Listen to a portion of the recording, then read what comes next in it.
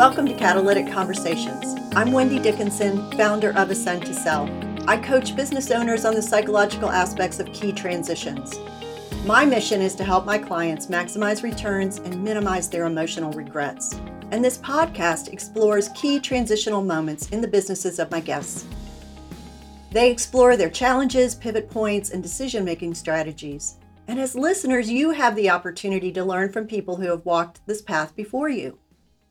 Today, our guest is Tommy Howard, a former client of my husband, John Dickinson of Dickinson Williams and Company. Tommy's father, Mac, founded Squincher in 1975. Tommy, welcome to Catalytic Conversations. Thank you, Wendy. Glad to be here. So, Tommy, would you tell our audience a little bit about Squincher? Sure. Squincher is an electrolyte replacement drink. As you mentioned, it was started in 1975 by my father. My father had grown up in the beverage business and primarily carbonated beverages, and being a big sports enthusiast, really had the desire to come out with a product competitive to Gatorade. This was back in the early 70s. So he decided to create this product with the help of some other folks who were very sports-minded and knew quite a bit about nutrition. So they came up with this product back in 1975, and with the intent to market it towards the athletic trainers in the sporting, in the team sports world, and then from there take it to other channels. And I ended up getting involved in the company in 1987. Well, Tommy, what was it like to join your father's business? I mean, was that always your plan?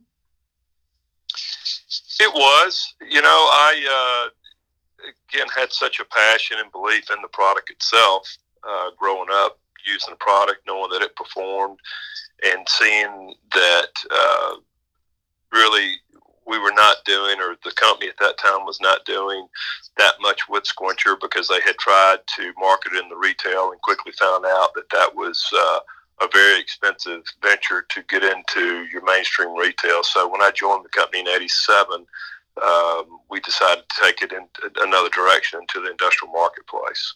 And so it was just an easy it was an easy transition.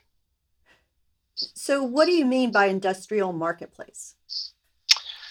Industrial marketplace basically would be any work environment where the workers are perspiring, any kind of steel mill, construction site, any type of environment where you have what we used to coin as athletes in industry.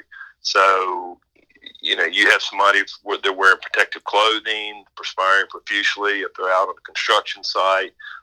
Again, any work environment where they're perspiring and they need to replace their electrolytes. And so we identified that as a channel to where we felt like we could create a market there. That's what we did. So in other words, all these linemen that I'm passing who are trying to put the electrical grid back together up here in Virginia after these massive storms, are they probably using Squincher? Absolutely. I mean, absolutely. That's exactly what I'm referring to. And again, any whether it's steel mills, construction sites, the electrical world, anything where, again, these workers are exerting themselves, they're putting our product back in to replace what they lost. So, Tommy, how did it feel to assume control of your father's business? Because it sounded like you guys expanded it. Yes, it was. I was fortunate enough to have a great team around me to where we were able to expand the product, not just the channels, even within the industrial side, but also geographically all over the world. And again, it was a good run. And we again had a great team around me to help get us to that point. So, what were the challenges in that transition phase of leadership? There really weren't that many challenges. I think it was viewed as just an opportunity, because, again, at the point in time that we got involved in taking it to this market, Squincher was nothing more than a trademark. So we saw it as an opportunity to do something with the product. And so there really weren't that many challenges per se in that regard.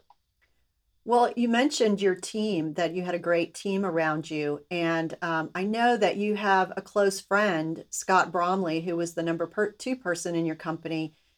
What were the advantages and disadvantages of working with a close friend like that?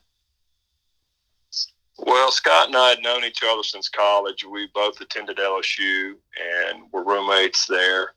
And so I knew Scott very well. And after college, he went on to work with a hotel management company and was involved in the operations. So his mindset of being operationally minded and mine being more sales and marketing and in the creative side, I felt like we could work well together because he liked the behind the scenes and I was more comfortable in the sales and marketing. So, strength and weakness wise, we really complemented each other. What he could do, and what I could do, it felt like it would be a good fit.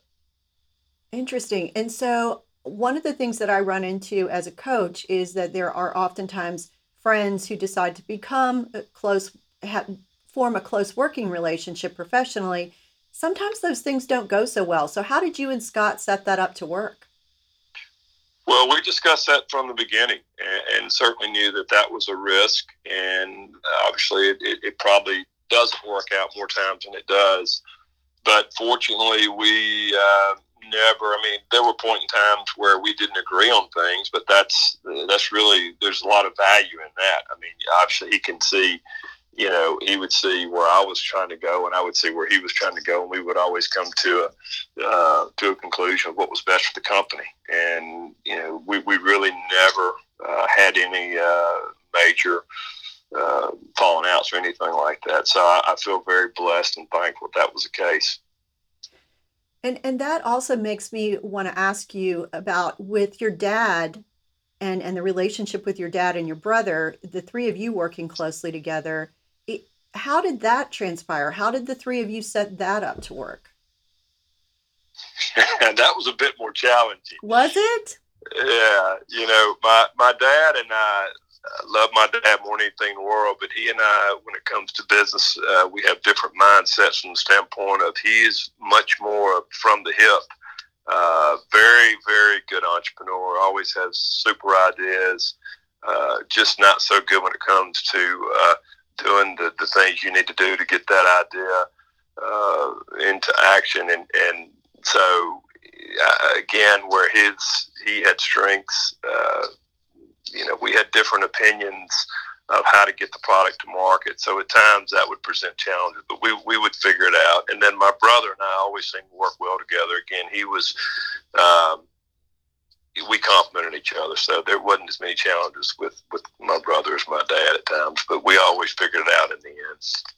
So I actually find that people run into trouble when they try to avoid those tough conversations. Did you guys come up with, it sounds like you came up with a way to talk through it even when you didn't agree. We did.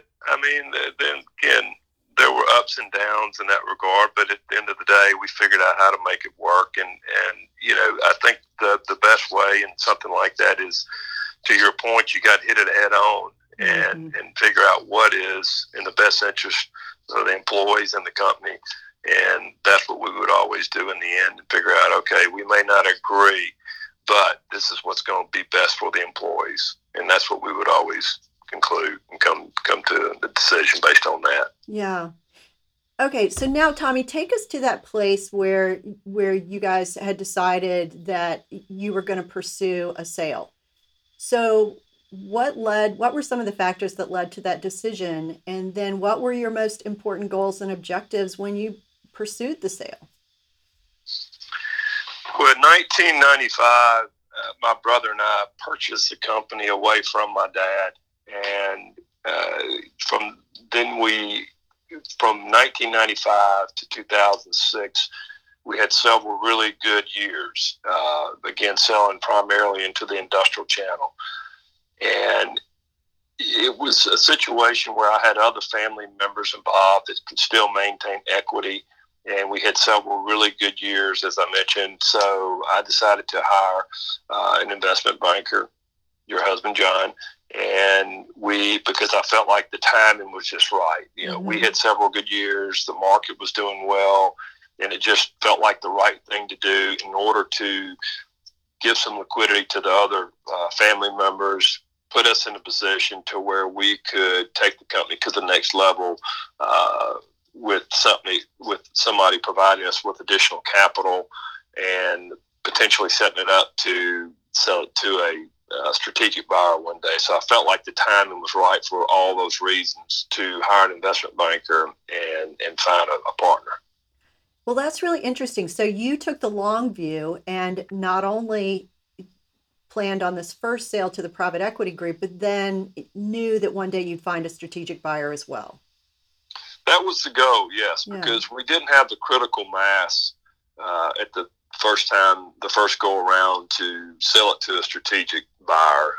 We needed to get a little more revenue, and I felt like and also be really more networked and connected in a world in which we could put ourselves in front of somebody like a strategic buyer. So it was a good first move for us. And so what was it like to work with and partner with a private equity group? It was good. I learned quite a bit from the private equity group that we were with. They were primarily financially minded, but also had a couple partners that had some experience in the beverage world as well as some other retail companies. So they added a tremendous value when it came to how we needed to what we needed to do from a financial perspective, as far as additional personnel to bring on, from a marketing standpoint, ideas that we needed to implement to position ourselves for strategic later on. So they were really good. Well, that's great. So you've had a number of interesting working experiences with partnerships and working relationships between family and friends, and then taking on people who have equity partnership. So how was the M&A process different the second time around with the private equity group as part of the process when you were looking for a strategic buyer? Again, they added value because they had several other companies in their portfolio and had been down this road before. So they knew the right questions to ask. They knew the right place to go look for the type buyer that we felt like would be the best fit. So that experience was it really added tremendous value at the end of the day, because it puts you in a position to succeed and not waste a lot of time talking to the wrong type of people. So yeah, and it was good. And how did the goals change the second time around? I mean, you mentioned that was your ultimate goal to begin with, so maybe it didn't, but were there any changes in your goals? Well, we were a totally different company from 2006. I mean, we had grown quite a bit and added a tremendous amount of personnel. I don't think the goal necessarily changed. We wanted to align ourselves with the strategic that would help take us into different verticals, and we were already in. We continued to do well in the industrial channel, and realize that if we're going to take this company to where it can go, we needed to have somebody involved that had more connections in other verticals than what we had, and so that's we set forth a mindset to look for strategic guys who would be able to do that for us. So what would you say the lessons were that you learned from each of the processes? And then how do those things impact your life today?